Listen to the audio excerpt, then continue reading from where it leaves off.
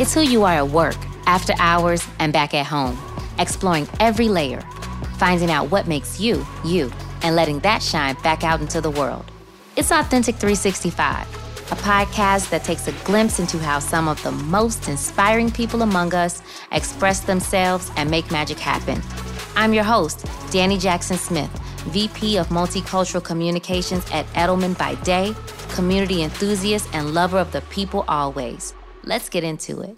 At the top of this year, select offices across our U.S. network read Professional Troublemaker, The Fear Fighter Manual, a tremendously successful book from the now two-time New York Times bestselling author, Luvvie Ajayi Jones.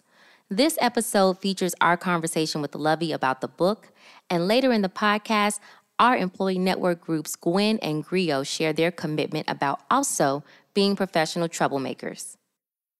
So Luvvie, 17-year blogging professional, New York Times bestselling author for I'm Judging You, the Do Better Manual, multiple podcasts, what inspired you to write Professional Troublemaker, the Fear Fighter Manual at this time?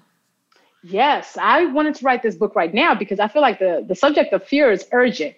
It feels urgent because we are at a time, when I pitched this book, I didn't know we were going to end up in a global pandemic. But for me, I understand that my career is where it is and what it is today because of the moments when I have dared to do something that felt too big, something that felt scary, and I think about my TED Talk being one of those things. I have a TED Talk that now has 5 million views, and I almost didn't do it. I said no to it twice.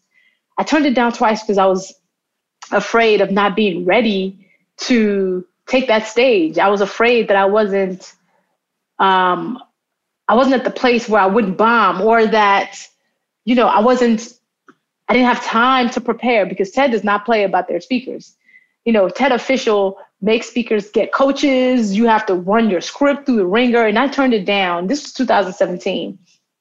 And the third time they came around about the same event, I was about to turn it down when my friend Unique Jones Gibson, and I called her and I was like, listen, this is kind of crazy because it's 3 weeks before TED and they want me to come and speak. And I was like, everybody else has had a coach. Everybody else has had their talks figured out for months. And here I am about to come in 3 weeks to go. And Unique told me, everybody ain't you. So I want you to get off my phone and go write this talk and kill it. And what Unique did in that moment was she loaned me courage that I didn't have for myself. And I got on that stage and I killed it.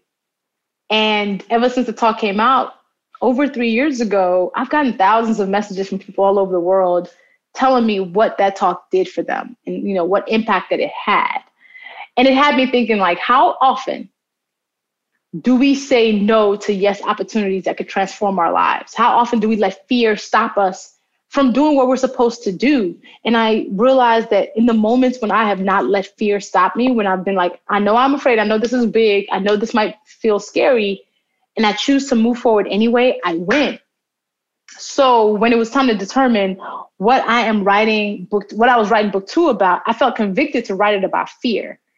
And I really wanted to use that as a gateway because in this world, for us to do better, which is what I asked for us to do for book 1, we're going to have to do a lot of scary things. And what does that look like? It looks like we're going to be making trouble.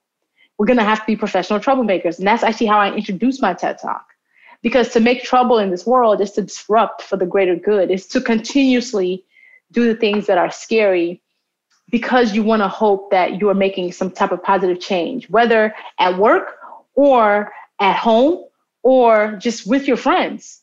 And that's why I wrote this book, because I feel like we need to use fear as a driver. We're not weak because we're afraid. We got to actually commit to the fact that to be fearless is just that you're not going to do less because of fear. So, me being the professional troublemaker, I was like, this is the book that I want to write because it's the book that I need. This is the book that I want to read in the moments when I get another opportunity to do something like a TED Talk or something that even feels really big.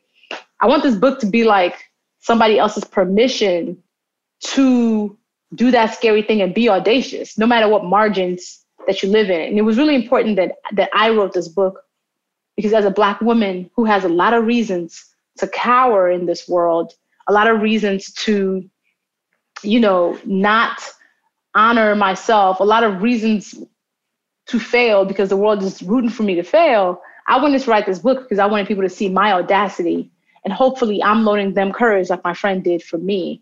So I want people to be loaned courage with my book. 100% this book does that, and I've already started loaning my book out to friends and family. Now tell me, how were you influenced by John Lewis, who we know as freedom rider, civil rights activist, U.S. representative that encouraged us all to make good trouble? I quote the late, great John Lewis because he talked about us making necessary good trouble. And it's really good for us to use that as perspective, because when, people see like, oh my God, professional troublemaker, that sounds bad. I'm like, no, that's not a bad thing. The people who make the good trouble in the world are the people who are sitting in the meetings and challenging the idea that's not great. They're the people who are sitting at the dinner table when the uncle makes an inappropriate joke and say, hey, unc, that's not cool. Professional troublemakers are the ones who are making sure they're elevating the rooms that they're in. And what John Lewis was asking us to do was to make trouble in our lives, in the world, for the greater good. Like, trouble looks like what he did on that bridge, right? But trouble also looks like having a hard conversation with a friend that is necessary. Trouble looks like challenging a coworker, thoughtfully challenging them. And I think for us, we shouldn't silence troublemakers. We shouldn't run away from making trouble. We should actually run towards it and realize that it is necessary. We have to make trouble for the world that we want to see. So let's normalize troublemaking. Stay in good trouble. I am so on your page. So what do you say to those that want to be professional troublemakers but are thinking, I'm no Lovey, I'm no John Lewis? One, acknowledge the fact that we are afraid day to day, small things, big things, right? So a lot of times people are not feeling like they're strong because they're feeling afraid. And I'm like, no, we're always going to have something. Life is going to throw something at us. And I want us to not turn our fears into these big dragons. We'll be afraid of asking for a raise because we're like, what if they say no? What if they say no? Did you die? And I think about the fact that sometimes the thing that we're afraid of, it gets created into this big monster that takes up a whole room. And all we got to do is slay the dragon because we created the dragon. And what that looks like day to day is you thinking, if I speak up in a meeting, oh my God, is HR going to write me up? And am I going to get fired? If you are working at a company that will fire you for thoughtfully challenging a coworker, that's not the company for you. But most companies will not fire you for it, right? And there might be different microaggressions that are attached to it. But I often think about how we will opt out of the best case scenario because of the fear of whatever that worst case scenario is. We will opt out of doing what is our obligation, our job, because we're afraid of that monster we've built up in our heads. We're afraid of getting fired. And I'm always like, you know what? Quantify your decisions. Put it on paper. What is the worst case scenario? If you do get fired somehow because you spoke up in the meeting, well, do you not have a savings account? I'm talking to people who are privileged. When I say that we should be troublemaking, we should be disrupting rooms, I'm talking to those of us who can especially afford to. We're not in acute danger of losing our homes, our livelihoods. And so when we build up these fears and we're like, oh, what if I get fired? What if you get fired? Do you lose your home? Do you become homeless? Do you lose everything you've ever worked for? Can you get another job? Is this the only job? Is the only company? And we're constantly opting out of that best case scenario because of all these fears and all the things that we tie to the actions we do. And I'm like, COVID should have given us more perspective, and I hope it does, in that's what fear is for. Keeping us from physical danger. Fear is what keeps us from putting our hands in fire. But the same thing that keeps us from putting our hands in fire is the same thing that's telling us not to speak truth when we are obligated to, when there's nobody else in the room to do it but us. It's the same thing that's keeping us from using our power and our access and our privilege, because we don't want to lose those things. But I'm just like, all those things are infinite. And as we are the privileged ones, we are the ones that are on Zoom, which already makes us privileged. We're the ones who are like, yeah, like I have a savings account that can last me at least 4 months. We are the ones that should be putting ourselves on the line, not the person who's living paycheck to paycheck. not the single mother who is like, I'm only making minimum wage and I do need this job. I don't want her to make trouble. I want her to survive. But we are beyond survival. We are thriving. And that thriving looks like now, okay, now that we have we've gotten comfortable, we have gotten the homes, we have paid our rent and our mortgages, we're not in constant acute danger. So our power needs to be used for other people. This trouble that we're going to make is not just for us. It's for those who are not in the room. The times that we're speaking up for the people who are not at the table. We're literally sitting at the table and we're still being quiet because we're expecting somebody else to do this thing. And I'm like, I don't know who you're waiting for, because who else but you? Yep. You're literally at the table. It's you. You're supposed to speak up, not the person who's not there. Or you're waiting for your coworker to say so you can be like, hey, I agree. We're always waiting for people. And I think we need to stop waiting for that permission. That is tremendous, because you will wait and wait and wait and waste away in your waiting. I've heard Seth Godin describe what you just described as the lizard brain, right? That thing that gets you stuck and in that fight or flight, fearful mind state. How much has being from Nigeria shaped the way you approach this book? I mean, my Nigerianness informs everything that I do, including my writing and my voice. But at the core of this book is my very Nigerian grandmother. Like, she was an elder stateswoman, and she, in the tradition of Black grandmas everywhere that we all know, you know, she didn't take anything she didn't allow people to tell her she didn't belong. My grandmother took up space without apology. She was fierce, but she was kind. You know how, like, they will lambaste you one moment and then be asking you if you want to eat the next? That was her all day. And everybody was her daughter and her granddaughter, to where people actually didn't really know who was her actually real blood family, because to her, everybody was family. And the way she allowed herself to be celebrated, the way she was uncheckable, she had this energy of grounding that made you feel like everything was going to be okay. She didn't question herself in any big way. And I watched that, and I didn't realize that it was giving me permission to be that. I didn't realize that I was learning from her what it was like to kind of go through life and then get to a point where you realize that all along you've been good enough.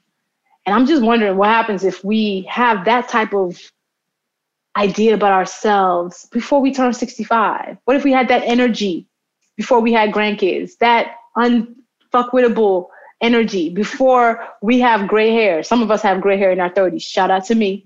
But, you know, at the core of this book, I put her in it because just the audacity that older Black women carry, that they don't get to have until they are older. I'm like, why we gotta wait that long? You know, how will our lives be different if we kind of moved with that fearlessness? And it's not even the idea that they weren't afraid of anything, is that they always move forward regardless. Is that, like, the fear didn't make them do less. And my grandmother was definitely that. So having her woven through the book was important because I wanted people to learn from her story and hopefully be affirmed by her story. Again, the world gives us many reasons to not celebrate ourselves, to cower. And she did not. She refused to bow her head. You know, she walked in every room like she owned it. And she found no strangers. Nobody was a stranger to her because that woman could talk to a rock. We'll ride in a taxi, and by the end of the taxi, she has asked this man who his family is, how's his kids, what are their names. And I'm sitting up here like, making a friend everywhere. There are no strangers. If I rode with her in a taxi, we weren't paying for that taxi, because by the end of the thing, the people are like, no, you guys go ahead. And I'm just like, what magic? You do. But it's just because she was just she fit anywhere she was in. She let herself be there, and she didn't apologize for herself. Let's take a short break from the interview to talk Nigerian culture, specifically Yoruba culture and the purpose of an oriki, which Lovey calls a standing ovation for your spirit. It is a word that combines two words to mean praising your head and or mind. Here is my oriki. Danny of House Jackson and Smith, first of her name, reflection of the universe, lover of the people, champion of community, curator of connections, dragon-slaying culture queen, can't stop, won't stop creator, generational wealth builder, and Chi-Town's finest. Now let's hear a few other orikis. Annika Shalimar of House Malabanan, first of her name, warrior of healing justice, seeker of truth, challenger of oppressive systems, Filipina fierceness, and lover of cheese. Chelsea Renee of House Horn, first of her name, wizard of words, curator of quality time, eater of all things spicy, explorer of beach destinations, master of meaningful conversation, philosopher of pop culture, scholar of spelling, and queen of the Horn household. Orlanthea, House of Ewing, then Phillips, first of her name, fire-tongued daughter of the Most High God, gourmet chef of sustenance for the body and the soul, encourager of many, maker of excellence, wardrobed in wisdom, kindness, and love. Tiffany Carroll of House Hammond, advocate of all, breaker of bullshit, connector of community, connoisseur of wine, publicist of positivity. As we get back into the interview, think about your Oriki. Think about that standing ovation for your spirit that you may need when you're not feeling confident. Lovey, let's talk about imposter syndrome and how do we get over it? I think about imposter syndrome as something that is useful to a certain point. It's useful in that if you have it, you will naturally be like, I got to do certain things to make sure I stay good at my craft, at my work. So it actually can drive you to be better. But what happens is imposter syndrome can also stunt you, because if you get presented with an opportunity and you don't think you're good enough, you might walk away from it. And the opportunity can be transformative, like my TED Talk. Imposter syndrome for women especially, like, it's debilitating in that it's the reason why we don't ask for raises, the reason why we don't ask for the number that we want, because we're afraid that we're not worth it. We're afraid of the people's no. We're afraid that we have to earn our way into it, or that we haven't earned our way into it. We're constantly trying to earn our way in this world.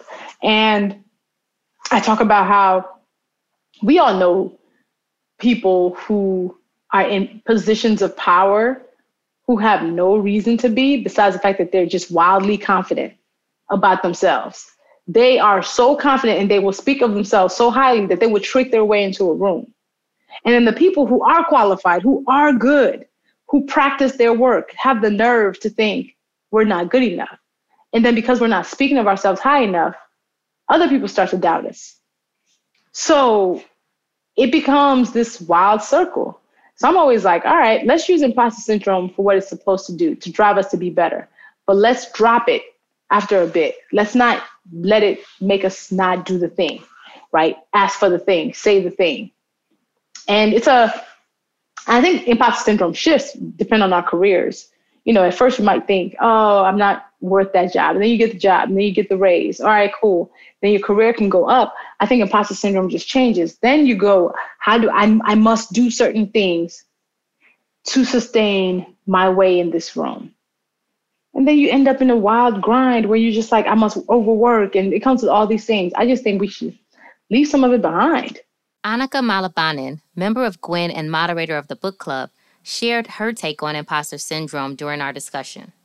There's this given moment where in my head at least, I'm thinking that I need to be perfect. Like, I need to do things perfectly. And there's this expectation that I set with myself, even though I'm very capable of doing my job. If even like the littlest thing triggers me self-doubting myself, that's when that like imposter syndrome comes in, which is kind of weird because when we had that big group discussion, I was talking about like, what is a dope quality about you? And I think confidence, but that doesn't then turn off the fact that sometimes I will have the imposter syndrome where I don't think I'm capable, which is like a weird balance where you're like confident in one thing, but you still have that self-doubt inside. And I think self-doubt was a big theme that came up in our group discussion. Kelly Horton, Landy Phillips, and Kim Smith joined Annika in discussing Professional Troublemaker, sharing thoughts on confidence, doing too much, and change. We also talked about is finding that way to share your confidence, but also still be humble in some, appear humble and actually to feel humble, but to not let the humbleness mute your star, I guess, for lack of a better way. And that's a great way to describe that.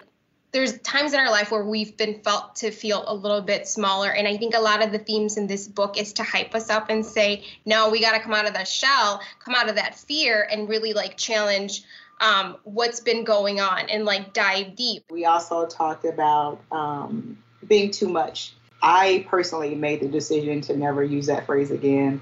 And Brooke, who was also in the room, she contemplated that with dealing with a young woman in her life, her niece. I have a daughter who's 13, and she's at that age where, you know, they're dramatic and eye rolling and doing all this. When you say something, I'm like, and I'll quickly say, you know what, you're doing too much. Go sit down. I don't want to hear that. You too much. You too much. And and instead of saying that someone is too much anymore, or you're too dramatic, you're too this, you're too extra, because that was my other nickname for her, extra.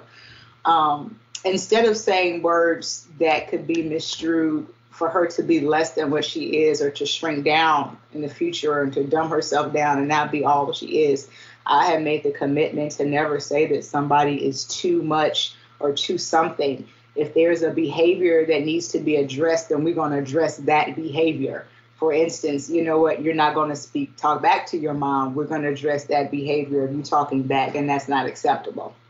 But I'm not going to say that you're too much. I want her to speak out when something is wrong. We want her to speak up. I want her to absolutely not let somebody bully her and, you know, run over her one day. So we were talking about that in our group, how, yeah, we're going to make the distinction now of addressing the behavior without putting that label on someone. One of the things that we really honed in on was a part in Grow Wildly, where she says change is not optional. It's life's necessary and perpetual go-to that can break our hearts, make us scream, thrill us. It will challenge us and sometimes make us wonder if we can make it past the pains of it all. And I think that kind of just says everything about this book. In every different aspect of it, it's all about change. And we have to realize that it's not optional. We have to just, you know, go with the flow and do what's necessary to change in a good way. Returning to the interview, I asked Lovey to talk about her writing process. Writing a book takes clarity on what you want to say, because you see a book in all these pages, and sometimes you're tempted to talk about 1,000 things, but really it needs to have a core. And I start every book writing process with a thesis statement. My first book, I'm Judging the Do Better Manual. My thesis statement was, we are all ridiculous, and we got to find ways to do better at being humans. The thesis of this book is to do better at being a human. You're going to have to do some scary things. You're going to have to make some good trouble. And here's how. So I do that. From there, I write the outline, which is really a brainstorm session with myself. What are all the things that I want to put in there? And I just make it rough. And from there, I find the patterns and I break it up. And then I write my book proposal, which will include my outline, now deeper chapter summaries of each thing, how I would market the book, what is this book going to be called? And actually, my book proposal says the Fear Fighter Manual. So my UK copy of the book is called the Fear Fighter Manual. But in the US, we're going with the Professional Troublemaker. The Fear Fighter Manual is the tagline. And then you go into your own bay and write over months. Some people do years. I wrote my first book in 5 months. I wrote this one in 4. And then you edit, because draft 1 needs to exist and it needs to be poor, but it needs to exist. That's the job. And then you have an editor who actually breaks it apart, and sometimes not. They just make it, they make it sing. So yeah, the machine of a book and writing it all, it's all tied, but it starts with being clear about what I want to say. How do you get that clarity? Honestly, what are the things that jump out at you? Start there. For me, my clarity came in, I get clarity in different moments. Like I broke this book into 3 sections: be, say, do, because I like frameworks. Then I broke it into chapters. Like I write, there's an app that I love called Scrivener that is really great for writing big pieces of things like scripts and books and whatever it is, that allows you to kind of put it all on paper. And then when you're done, you figure out what doesn't fit. Write it all down. You don't have to figure out what fits and what doesn't until the end of it. And then you start deleting chapters if you want to and saying, that doesn't fit. Let me pull that out. That's fair. As we close, what advice do you have for those that may be on the fence about becoming professional troublemakers or that may be exhausted? I hope this book gives somebody permission to speak up in the meeting, because their jobs by being in the room is to make sure that the room is elevated. You can be on margins and still dream audaciously, because I'm a testament of wild dreams coming true.